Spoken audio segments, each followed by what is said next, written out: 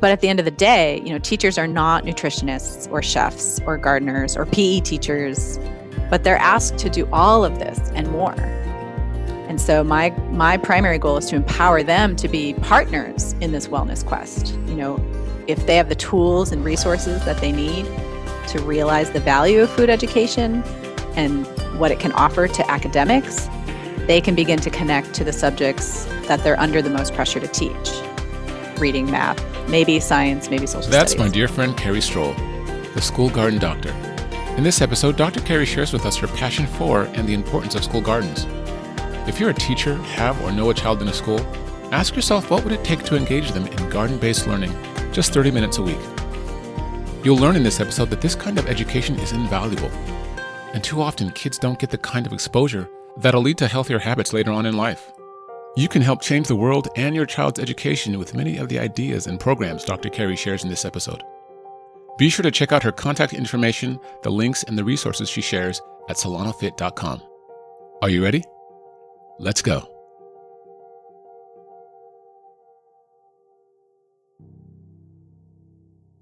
Are you ready? You are now listening to the Solano Fit Podcast, featuring health and fitness to change your life and inspiration to live your best. Here's your host, Hans O. Johnson.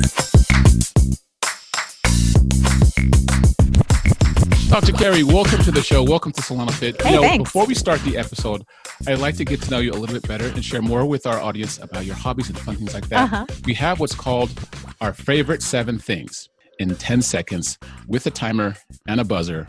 Do you think you can do it? Maybe. Okay, I'll say yes to be positive. But Excellent. I love it. Positive energy. You got this. Okay, I'm going to start the timer. On your mark. Here we go. Wait, do I pick the 7 things or you're going to tell me the 7 things? No, I picked the 7 things. I've already picked them. I've circled them on my sheet. Okay. Okay. So here we go. Season 2, the wonderful Carrie, the garden doctor. Garden school doctor or garden doctor? School garden doctor. School garden. School garden doctor. See, here I go. See, this is why I have to edit. School garden doctor. Okay. Here we go. Favorite day? Not Monday. Not Monday. Favorite vegetable? Ooh, broccolini.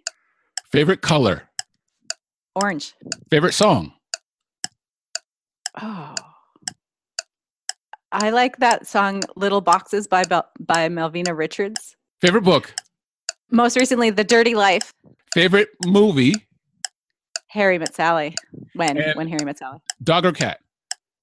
Oh, dog. Awesome. Oh, yeah. Yeah, wait, so do you have a dog? Yeah. And what's your dog's name, he or she?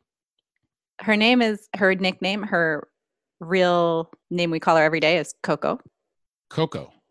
But it's short for Coquelicot Le Chien, which is French. The French word for poppy. Yes. We named her that because she is from a French-speaking part of the world. Not she personally, but her breed. Yeah. She's about 2. We say about because she's a shelter dog. We got her from the county shelter. Oh, that's beautiful. Well, now, a quick skip over to, you said your favorite song was what? There's a song called Little Boxes. Yeah. By Melvina Richards. It used to be the intro song to the show Weeds. I know you don't watch a lot of TV, but there was a Netflix series called Weeds. It was about a suburban widow who sold pot to make ends meet. And the beginning of this show started with this song. And I know what you're trying to do here. You're trying to get me to sing it. So I like it because it's just kind of in my key. Yeah, it's the kind of song my husband would say is in my key, which is not a really big range for me. But it goes, little boxes, little boxes, little boxes made of ticky-tacky. And it's basically about like suburban conformity and sort of that Stepford Wives kind of like, I mean, I wouldn't say it's my favorite song in the whole wide world, but within the 10 seconds, it's a pretty good pick. I do like it quite a bit because it has a good message.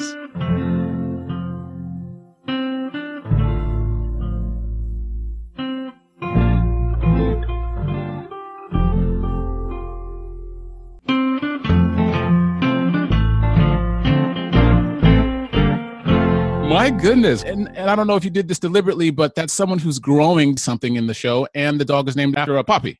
Oh, yeah. So there's a garden theme here.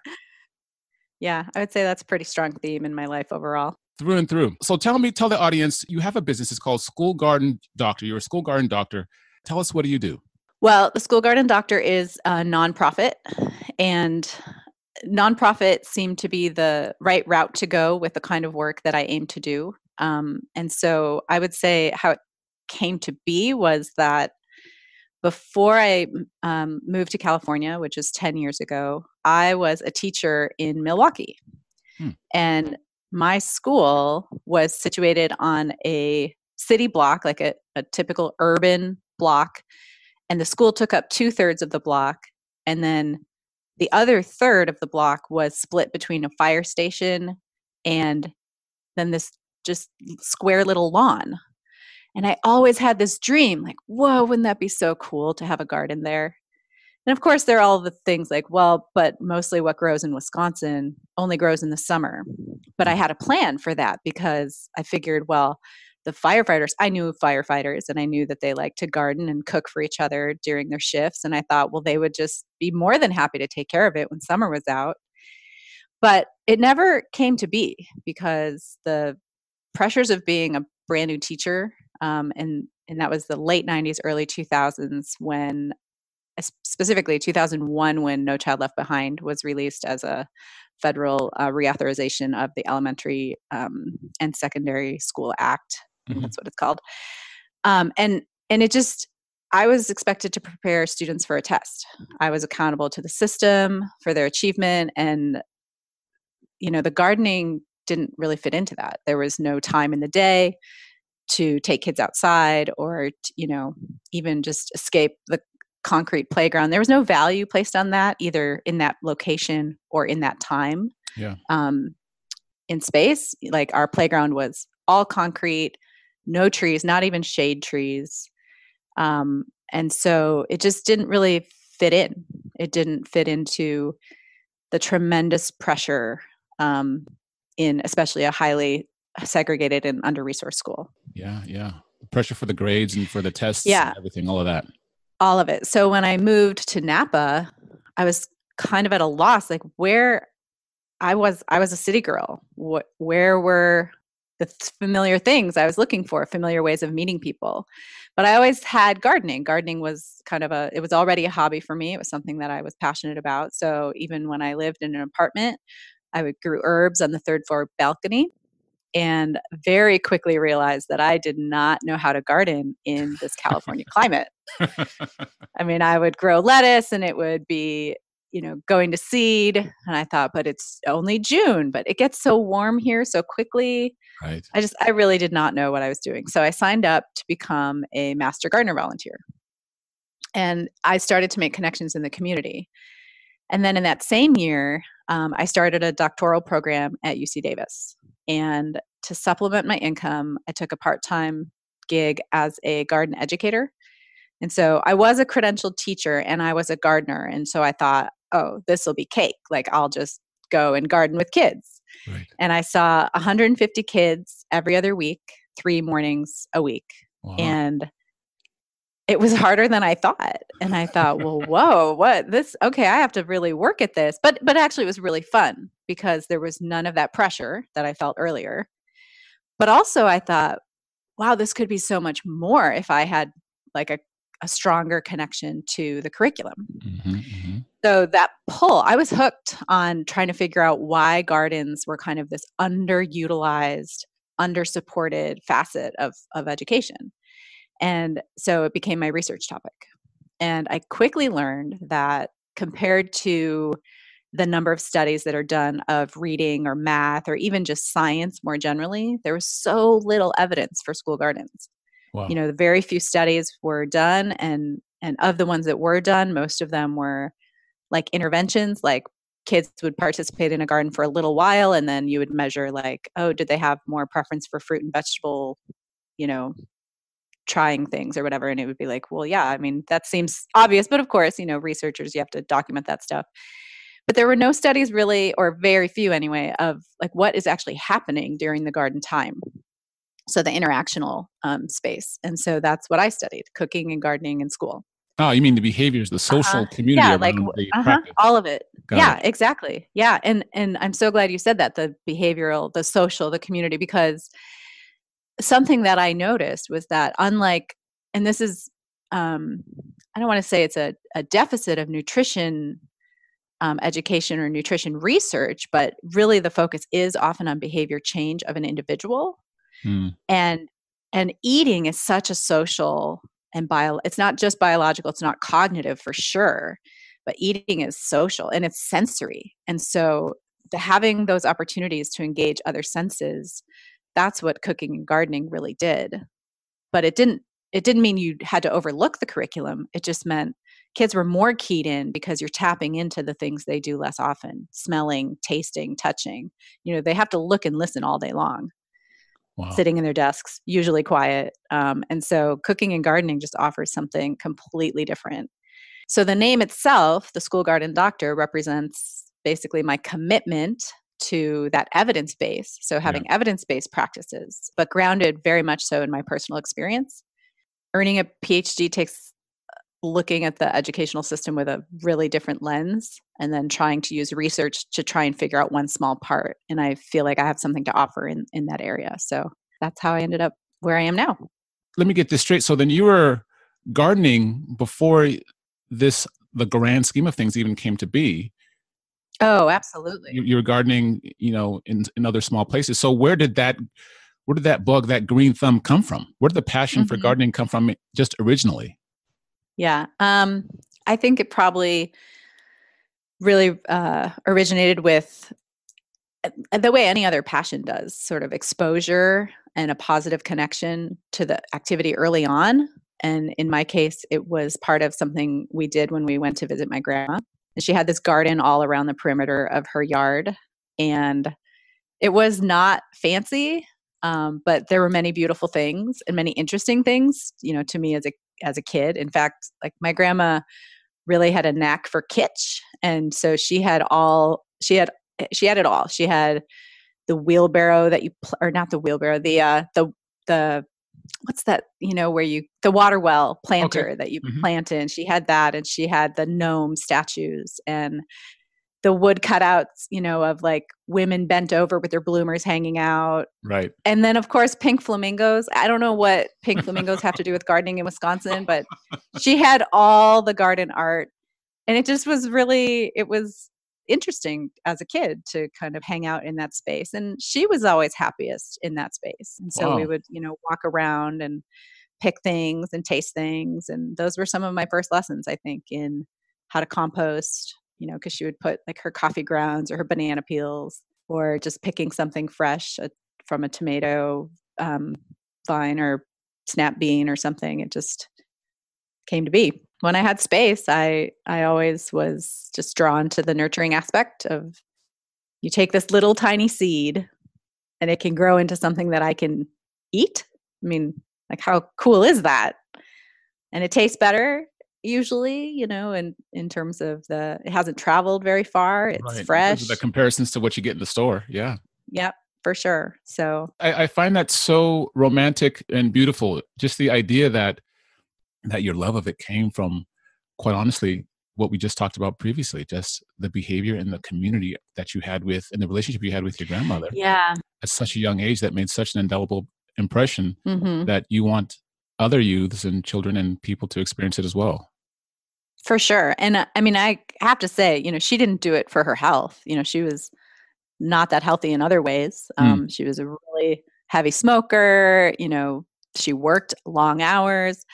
So that's kind of the interesting thing, is that this school garden phenomenon has changed so much throughout history. And so for her and for her generation, those were really Depression era folks who they just knew how to be resourceful, and they had lived through times where you had to really ration and literally and save. And so, whatever the societal message is throughout history, that is the message that will be promulgated, like in these other areas, and school garden is just one of them.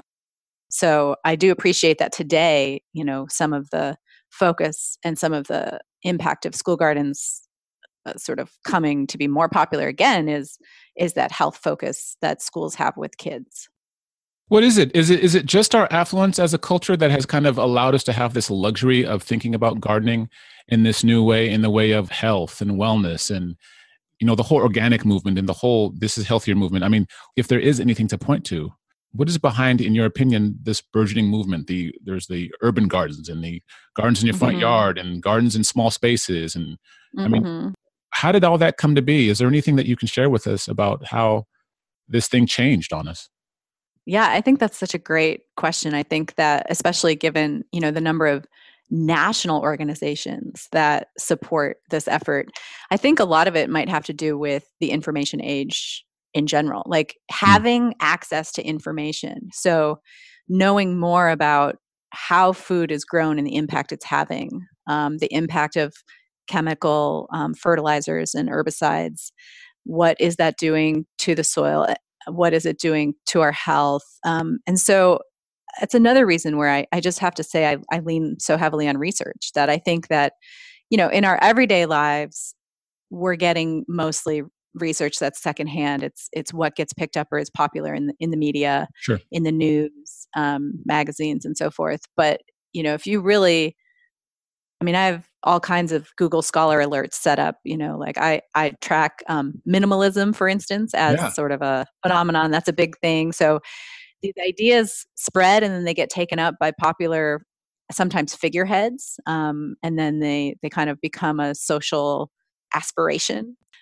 So take the school garden movement. You have Alice Waters, the edible schoolyard in Berkeley is almost 25 years old now. Wow. That's kind of crazy to think about.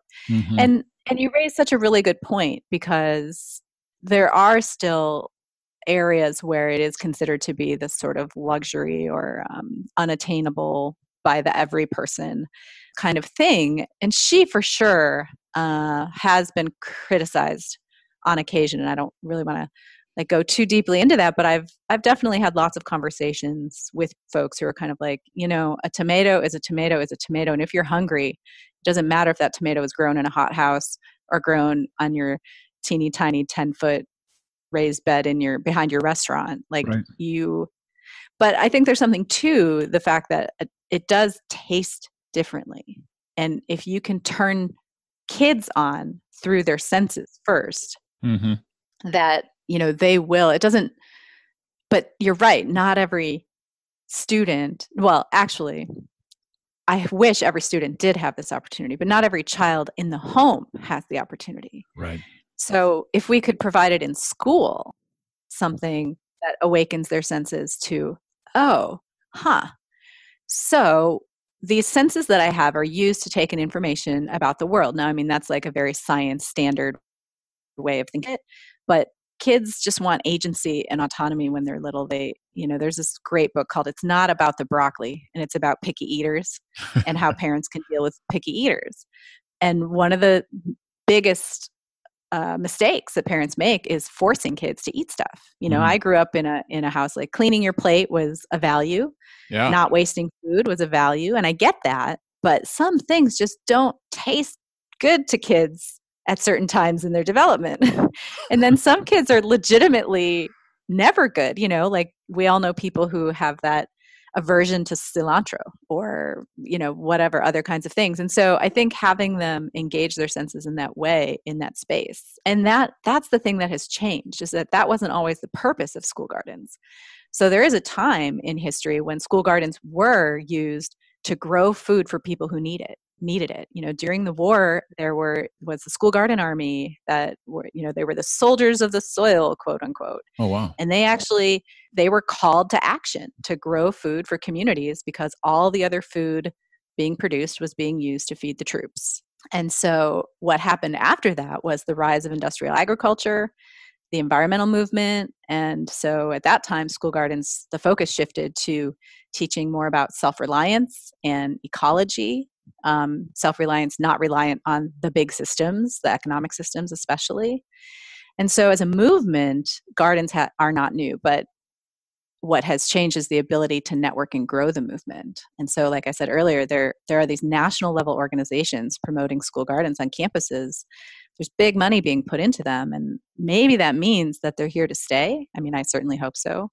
But the focus has shifted to introducing kids to real food, getting them physically active, putting them in touch with nature, and all of those just really play to the wellness piece. And so the more informed we are, the more people ask for it.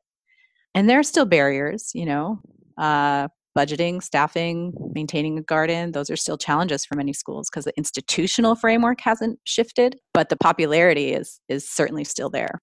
Yeah, I think what's so interesting is that when you were talking earlier just about how kids want to be exposed and how the infrastructure hasn't changed to yield to the trends that are happening. Mm-hmm. And while in many ways, that's the job of the school, to educate, to expose, it's just obvious that the institutions will almost always, by definition, be behind, having to play catch up. Yeah. That even now, the new trend is the wellness angle, the fitness angle, and this idea of taking a smaller social footprint or ecological footprint.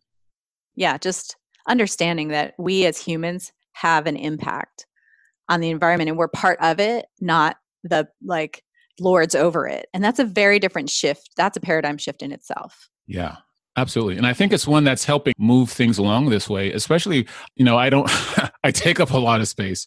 And so I constantly look at, so every Tuesday when the garbage trucks roll by, I'm like, why do I have so much garbage? And granted, there's a ton of people I'm supporting, but nevertheless, it's a conversation that I think is kind of reached a peak.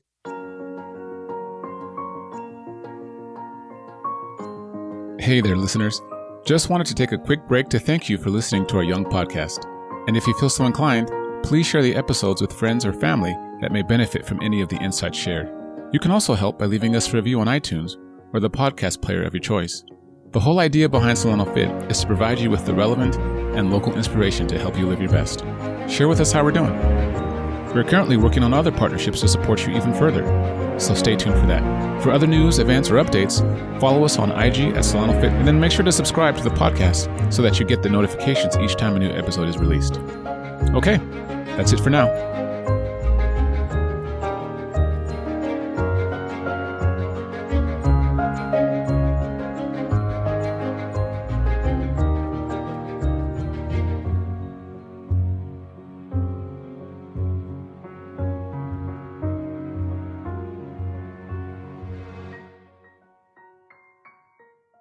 And I say luxury not to create division, but I do say it with the idea that some people who are dealing with survival or dealing with food insecurity don't have the luxury to think about these higher needs, so to speak. Mm-hmm. Right. And so I don't mean to judge, but I do mean to say that it's such a good thing that however it comes to the population, that it comes. Mm-hmm.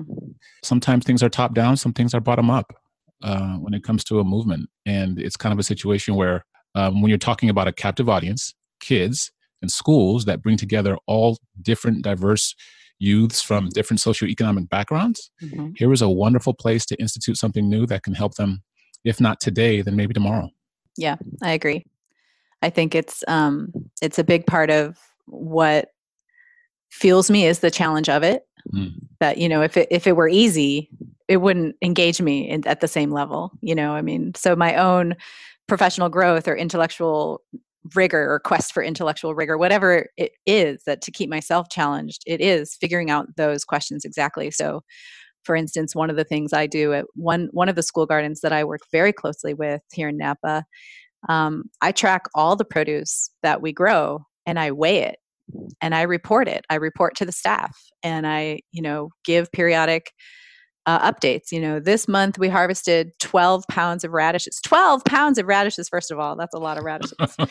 But 12 pounds of radishes, and there were, 3 different kinds of radishes. How many people even know there are 3 different kinds of radish? Well, there are way more than 3, but the kind you see in the store are typically the cherry bells, maybe French breakfast if you're shopping at an upscale place. Wow. Once in a while, an Easter egg radish, right? But there are so many different kinds of radish. Watermelon radishes are super cool. But when kids are involved in planting them and then pulling them from the ground, they are in no way averse to trying them. And Right. so, we pull them out of the ground, we make a job out of it. Okay, you pull them. Now this other group, you're going to rinse them. And it's 50 degrees outside and kids are sticking their hands in cold water to rinse. Give them a first rinse. And then I give them a very thorough food safety rinse inside with warm water. Right. And then I slice them up and we talk about, what do you think it's going to taste like? And they talk about the language they have around, I think this one's going to be spicier because of the color or the size, or, they have all these interesting ideas, and they're not all accurate, but it doesn't matter to me at that point in time. They're just interested and they're willing to try it. So I'm struck by two things. One, you lit up when you talked about how if it were easy, yeah. And two, what you see. I wonder what you see in the children's eyes and in their expressions when they light up when they're doing this. Yeah, they're figuring something out, and that's what learning is your quest. I mean, the human quest to figure things out, like to learn from it. I mean, that's where survival happened, right? How did agriculture happen? Right. People figured out, oh, wait, those seeds we've been gathering, like, let's plant them here where we live. Right. And then we can live here. We don't actually have to move all the time to find the food that we need. And that was the domestication of crops, right? I mean, we teach kids about how seeds travel. Oh, they, birds eat them and defecate somewhere, like all these different things in science. But how about humans? Like, we have been altering crops for a long time. And so that is really valuable for kids to understand. And they don't understand it by being told it. They understand it by seeing, like, wait a minute, why is this radish so much bigger than this other one? And then asking them, what do you think? And they will try to figure it out. And it doesn't even have to be edible. They'll do it with anything in a garden. We have this, it's called red cage fungus. Okay. It's this disgusting fungus that literally smells like a garbage can. And the reason it smells like a garbage can is because, I mean, I don't want to really give it away because that takes away the aha moment, but it attracts flies who then land on it, gather the spores, and go land somewhere else so that it can reproduce. Because what's the main goal of eating? It's to grow enough and get enough energy to be able to have your species carry on through reproduction. Yeah, procreate. So that's its goal. But it's the best day when I see, the red cage fungus is about to spring. And I say spring because it starts in this little, like, leathery white ball, and then it pops open into this. Do you remember when you were a kid, did you have those little capsules that they were like foam and you stuck them in the water and then they grew into like a dinosaur? Yeah. It's like that. So basically it like pops open and it's this foamy looking, spongy looking ball that it's like a lattice ball, and it's bright red and it stinks to high heaven. And the kids, love it. I'll like carefully, I'll pull back the cardboard that I have it hiding under, and then they go, oh, and they all take a step back, but then they lean in and they try to figure out, like, why would something want to smell that way? Yeah. Not that it has volition, but that, like, what would be the reason for that? Yeah. And they just get into it. They really get into it. And it's very different from the way, most other knowledge is promoted and supported in schools. Yeah. It's such an experience, such exposure, such discovery. It speaks to the human condition to discover. That's the reason why we do anything. That's the reason why we go to the moon. That's the reason why Elon's building, Teslas and solar power this and solar power that. I mean, and to expose kids to that kind of energy is not just educational, but it's also play. Yeah, it absolutely is. Because then next time they come, they enact the same thing. They go over to the red cage fungus and see, what does it look like today? It's a continuation. And I love the focus on play, because with very little kids, they're not that coordinated physically. Right. 5 and 6 year olds, they're still figuring out their bodies. So, in terms of delegating chores in the garden, do you have kindergartners sweep? Sure, it's a great job, but you got to actually use a broom that is the right size. Some coordination here. And you need to teach them how to use it. Yeah. And so we do that. But then there are other kids that maybe that's just they're not there yet, or not that day. That doesn't interest them. And so we have a center we have this one garden, we have an awesome TK teacher, and she's designed these dramatic play centers where whatever topic they're studying, like if they're studying weather, the kids dress up like a meteorologist, and she has all these like old, it's really funny, old equipment that she's, gotten at thrift shops and Goodwill and stuff. And they have like a fake camera to pretend like they're doing the newscast or the weather forecast. And they have a whiteboard and they point to the different, today it's going to be cloudy, and talk about practicing the language of science. They're really doing that. Or when they become beekeepers and they pretend that they're keeping track of a beehive. You've never seen 5 kids be so quiet. They, shh, okay, you get the smoker and I'll lift up the part of the hive. They actually take on the identity of a beekeeper in that moment. Yeah. And that's really, really powerful stuff. Absolutely. I mean, it's fun. It's the imagination of it all that I think nature naturally just inspires. And yet it feels like we've lost something, like industrialization has stolen that nature piece from our educational system. I mean, there are costs to our technological advancements that I don't think anyone could have foreseen. It's like we've lost much more than we could have imagined. And now that we know, we need to reverse engineer here. Yeah. Cooking is a good example of that. People used to cook because that was what you had to do. And it's really kind of interesting to learn the natural history of cooking and the role it played in human cognition and nutrition and access to food and access to nutrients.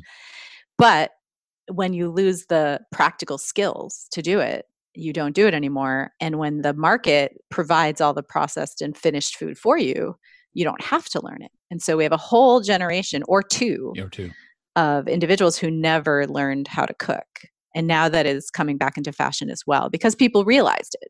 And luckily, again, that knowledge transfer, that luckily people are figuring it out before it's too late. Yeah. And I think that has a lot to do with, your earlier comment about the access to this different way of being and eating and accessing food and all of that, that even if you can't afford to shop at a certain store, in fact, actually, most people who are not able to, or many anyway, shop at certain stores with certain luxury type or boutique type items are cooking very basic staples. But they're cooking, because cooking actually is cheaper if you buy in bulk and cook in big, batches of things. Yep. Big quantities. You can feed people healthily and affordably, but people are working so hard to make their dollar that they don't have the time always to do it, to do the shopping, to do the prepping. And so there is a disconnect, and it is definitely societal at large. So the system itself, there's so many different layers to having that happen. There's such wonderful things that you're a part of in what you're doing and fueling the movement. And yet there are these macro elements, these macro forces that, I don't know, what you say, Carrie? Are they working against you, or are they just stubborn? They're stiff? No, I mean, they're, as you said, like the challenge, that's what drives me. So, when I was working with the kids in the garden in 2010, thinking like, whoa, someone's paying me to do this? That seems kind of strange, but okay, go with it. And it wasn't, that much money, but it was enough. I began to notice something interesting, which was that every day when I left around noon, this truck would roll in. And I literally did not know what it was for. I had to ask a parent. I was kind of like, hey, what's up with that truck that pulls in every day when I leave at noon? And I learned that it was school lunch. Oh. And that blew my mind. I mean, the fact that schools didn't have a kitchen at all, and were serving a hot prep meal out of the back of a truck. And this is not like a food truck, right? This is just a truck. That was numbing to me. Yeah. Especially given that the school community seemed to care enough about teaching about where food came from to hire a garden teacher. But then they went to the cafeteria, and that's what they were being served. Yeah.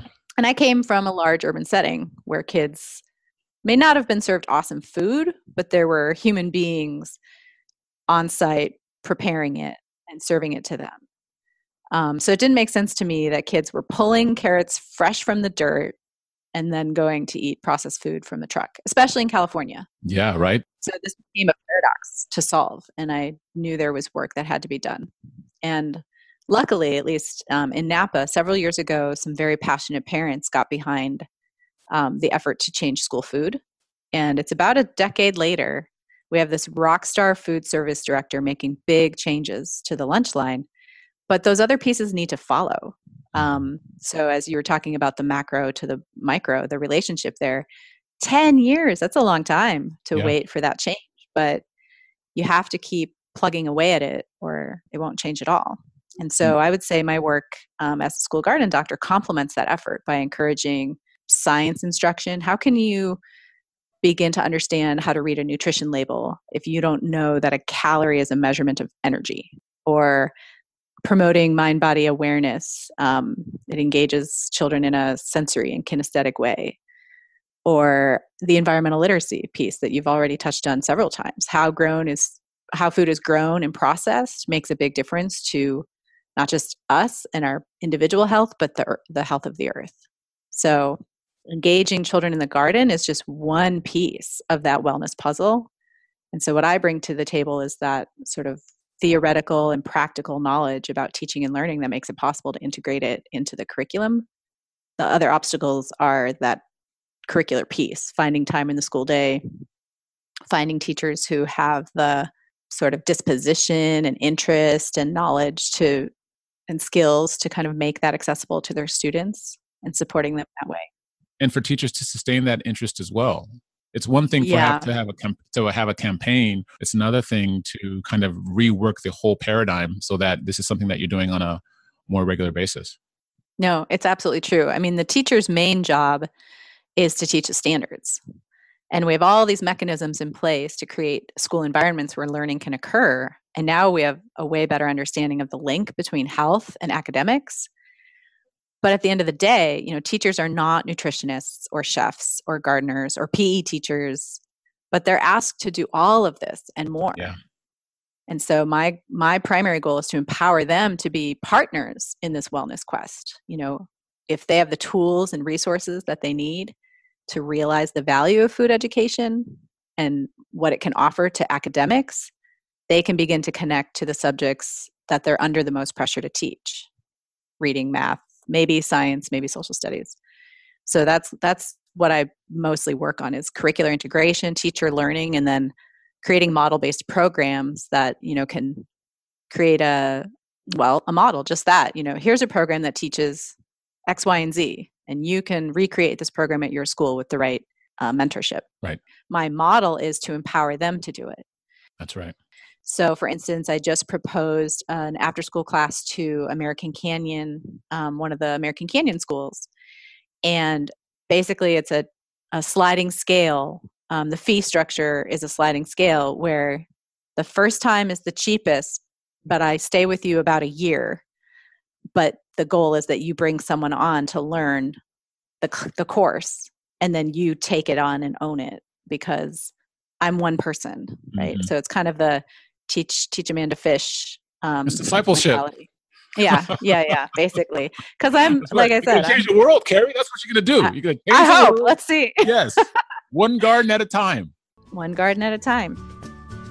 What does vibe mean to you? To us, a positive vibe means feeling good. And at Vibe Solano, it's about a vibrant, healthy Solano County. It's about feeling well enough physically and emotionally to enjoy our lives to the fullest as active residents. Join the effort to improve the health and wellness of our community. Discover fun events, fitness activities, and healthy things to do. Find us online at vibesolano.com. Get involved for a vibrant, healthy Solano today. So, gosh, we've talked about so much, but what can we as a society do? I mean, there's so many big issues. There's so much going on. There's so many different causes, but this is one that you literally can plant something in your own yard. You can really have a change with your own family. What as a society can we do to overcome these obstacles or to at least help? That's such a great question. And I have to say the answer for me comes best through a mission-driven approach. So, when you start a nonprofit and you have to craft out a mission and wordsmith it for a long, long time and get feedback. And it's really important, I think, the kind of language you use. And for me, it's empower. So empower a teacher or a school or a community to grow a garden if they don't already have one. And don't do it for them. Do it with them. Yeah. I've seen all too often where a school, they are strapped for resources. They don't have the funding to do it. And some organization will come in and say, we'll do it for you. And I've literally seen gardens built in a day where not a single teacher, not a single student, not a single parent was involved in the build out. Well, who has any investment in that? They don't. And so even though, we talked earlier about this rise of the national organizations that are supporting this work, I think that's great because there are many schools and districts throughout the country that don't have even it on their radar to continue thinking about wellness, or even to start rather thinking about wellness or a school garden. So, that's great in those instances. But in places like the Bay Area, where people are so connected to these ideas and they see it, so much of it around them with so many organizations we have throughout San Francisco, the East Bay. I could name 5 organizations just off the top of my head, nonprofits who do this kind of work. So, go to the experts and find out what has already been done and what are those people saying is the best way to go about it. If you consult any book or article or resource about school gardens, the first thing it will tell you that before you grow your single first carrot, grow a strong team and together develop a plan and have a vision. And even, for example, the leader of the school garden arm of Slow Food USA, they don't use if you build it, they will come. They use if you come, we will build it. That if you come to the table, that's right, and enter a dialogue, and so find out who those stakeholders are, and help source materials in ways that are long lasting and keep it simple. And you don't have to have a savior mentality to get a garden started in your area. Yeah, we started the conversation just talking about on how much of it is connected to community. And so it's apropos that it would take a village to build a garden. It absolutely does. I think that's exactly the case. Too often I've seen a garden start because of one enthusiastic parent or teacher, and that person does all the work and it can't be sustained because for a number of reasons. The parent ages out of the student ages out of the school, and so there was no succession plan, or we see it all the time, and that's not a sustainable model for building a movement. That's how you build an individual sort of, I want to take credit for this thing that I've done. And so if you have the means, donate to one of those local organizations that supports gardening, or better yet, launch your own. I'm struck by this too, Carrie, that with the best of intentions, people go, oh, I can do it for you. Even if, and I'm speaking to the people who are out there and you're motivated and you want to help and you want to change the world and you want to go do it right now, but you don't want to wait to get a team together, that essentially the slow movement, the patient movement is the more sustainable one when you have people to help build it together. And that the fast flash in the pan is really just a road to nowhere. Yeah, no, it's absolutely true, because it's just the mentality that you're designing a living system. You can't predict everything that's going to happen. You might say, yeah, we're going to grow, for instance, one of the schools I work closely with, they grow as much as they can to have produce that they harvest for a salsa festival at the beginning of the year. Well, do you know how much planning it takes to ensure that you have the right ripeness of the right amount of tomatoes on the date of that festival?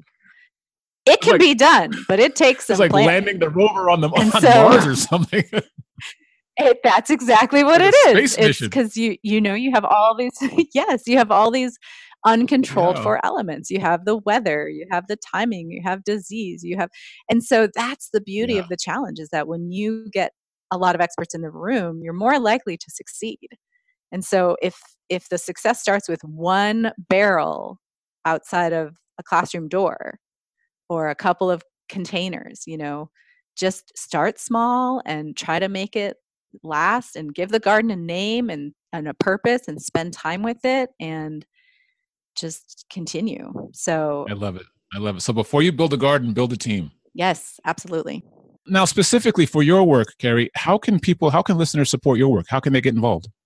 I think it's really important to ask the right question of the behind why you want to support school gardens.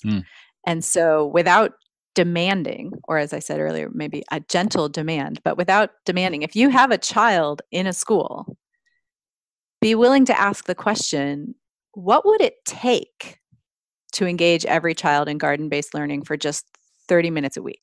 Just 30 minutes. What would it take? Would it take a dollar amount? Would it take some bureaucratic change? Would it take, what would it take? Especially if you already have a garden.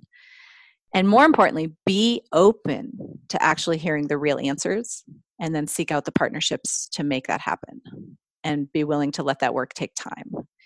The adage of if you want to go fast, go alone.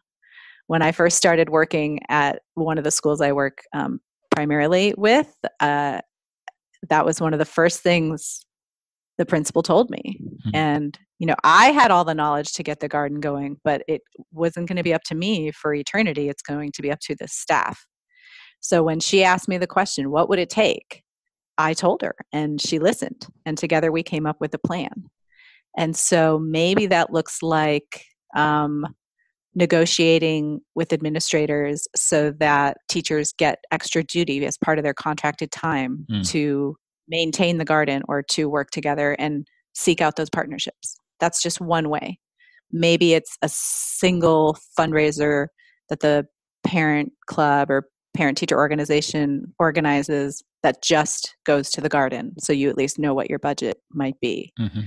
There are lots of different ways that can look, but that's how to grow a movement. It's just empower a few folks, let them develop their passion, and then build it from there.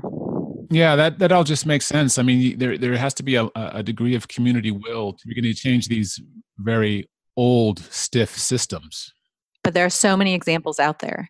So when you think about resources to look toward, there are, in San Francisco, there's Education Outside. It's a wonderful organization that how they built school gardens in the San Francisco public schools was first through a bond initiative to green the schoolyards. So it didn't start with a focus on school gardens per se. It started with, wow, these schools are covered in concrete. That doesn't look very nice, nor is it attractive to families. And families were, choosing alternate routes to education. And you actually need kids in the seats to get your federal and state dollars for education. That's right. So that was a model, right? Like that's one model. Some schools that have lots of substitutes maybe you get a substitute for a teacher who's really passionate about the garden, and that teacher works with kids in the garden on a rotating basis. There's so many different ways. So leverage those resources and find those schools. Look for districts that have websites devoted to school gardens or wellness and kind of see what is their model. Look at all the nonprofit organizations in the area, Urban Sprouts, and there's so many that it's so easy to find a couple of different organizations. I know Sonoma has a school garden network. Napa has a school garden network. There's a statewide one. There is Life Lab in Santa Cruz. There's the UC Davis Children's Farm. So, all throughout the North Bay area, there are lots of organizations doing this work. That's right. Sounds like we need one here. We need it in Contra Costa. We need it in Solano County. All up and down California. No, this is just outstanding work, Carrie, and I'm so pleased to get to speak with you and talk about this important issue. It seems to me that, like you said earlier, there's something about the food we eat, and when we connect to where it comes from, we become more responsible citizens of Earth. And I don't know. I mean, there's this. I was reading an article once, and I think they called it the green vitamin or vitamin G, and just the idea of being outside and the health benefits of being in nature. And so I'm not surprised to hear that that one workaround for the school district you mentioned was to green the cement jungle that the school had turned into. We're all a lot better at being human when we connect with Mother Earth, so to speak. Yeah, and there's so much more evidence for that now. Yeah. Than even 10 years ago. So last question, Carrie. If you could change one thing in the world to make it a healthier and happier place, what would it be? I think that question has to bring it full circle for me, which is, we started talking about my experience as an educator. And so I'll just say that I became an educator because I believe that education has the power to create a more just and equitable society. So I'm going to have to lean on some really great thought partners on this one. One is my very best friend and colleague, Amanda Crump, who studies international agricultural development. Gosh, that sounds through important. A feminist perspective. Oh, wow. It's important. What she taught me is that actually worldwide, women are the ones who do the farming for the most part. Wow. But they don't have the education levels that we afford to men in developing parts of the country. And so they don't get to use what they could use from the education system to put that into practice in farming. But if they did, we would probably be feeding the world. Yeah. Wow. In a lot better way. And the other is Dr. Catherine Wilkinson, whose TED Talk, if you haven't heard it yet, definitely listen to it. It's about educating women and girls. It's life-changing. I've listened to it twice already. And what both of these women posit is that in our quest to try and feed the world, we've been doing it wrong. So, 62 million women worldwide do not have access to education. That would make their families and communities healthier overall. So to put this theory into action, I have a garden club that I call the Dirt Girls. Love it. Yep. I'd like to see the Dirt Girls take over the world. They, if they could go on the road and support a school garden in every place that wants one, then, teaching through an apprenticeship model and becoming peer mentors and role models for younger kids and even for adults. And that's actually, it started as just a way to maintain the school garden in an hour a week after school. And I chose girls because I'm a proponent of single-sex education, having gone to an all-girls school myself. I understand how that can benefit, but also because nature is a gateway to STEM and women are underrepresented in STEM careers. And so it really kind of started with this very practical and theoretical purpose, but it has led directly to this mission of empowerment, that this is not about me or my ego. This is about making things better for any individual who wants to be part of this movement. That's outstanding, Carrie. Your roots go deep. Yeah, well, I'm a processor, so I process a lot. Yeah. And yeah. That's wonderful. Gosh, thank you so much. Now, where can listeners find you? Where can they find you online or your website? Tell us more. Yeah, great. All over. I do have an Instagram at School Garden Doctor, as well as a Twitter feed. And I have a website. It's theschoolgardendoctor.org. And I also have a blog, a WordPress blog, same title, School Garden Doctor. It's a WordPress blog, and I can send you all of those links if you would like, but especially some of my posts about the Dirt Girls. Absolutely. That sounds wonderful. Yes. So we're going to include all of the links and all of the resources that Dr. Carrie has mentioned. I can call you Dr. Carrie? Dr. You can call me. Dr. You can Carrie? call me Dr. Actually, what my mother-in-law calls me is Dr. Missy Carey. Dr. Missy Carey. Dr. Missy Carey. Dr. Missy Carey. So we're going to put links in the show notes to all of the resources that have been mentioned here, and also ways to contact the School Garden Doctor. And when I Googled it, I think you were like the only one that came up. And so you have picked an awesome name, School Garden Doctor. That's great. Awesome. So listeners, maybe you can give me some tips on search engine optimization or something. Absolutely. Like that. No. I think this will be the first of many interviews as you embark. And then the Dirt Girls is snazzy. That's a really cool name and a cool idea. Now, is that an organization that people can access now, or is it just a community group that you're developing? It's a community group. It is going to be one of my core offerings. Okay. So I have sort of 3 focus areas in ways that schools could access the services that I provide. I aim to have what I refer to as a 20-80 model. 20% of the funding is through services and 80% is through grants and donations. And so I've been very active in the grant cycles and am about to embark on fundraising campaigns for various projects. But currently I offer a couple of different programs in the after-school space specifically. And a few of those are STEM in the garden, bird watching, or teaching youth birders in and around garden spaces, the Dirt Girls, the Wildlife Gardener, and then one more that I'm blanking on at this moment. And then the other ways that schools can access the ideas is through professional learning. So I've done a lot of work with teachers. I teach teachers in a lot of different venues. So I will do a workshop at your site for any number of staff related to whatever custom topic, but also I have a couple direct ones. And then the third way is through curricular integration. So a lot of my work is based on coaching teachers how to integrate these ideas into the curriculum that they're already teaching, whether it's language arts, science, and the like. That seems like, go ahead. What was the one you forgot? Common Core Cooking, which is both a professional learning track and an after-school track, and that is cooking from the garden. So the curricular integration is the one is that the lowest hanging fruit, the idea of taking what they're doing now and then adapting it to? You would think that's the lowest hanging fruit, but actually it's the thing that takes the most time to develop.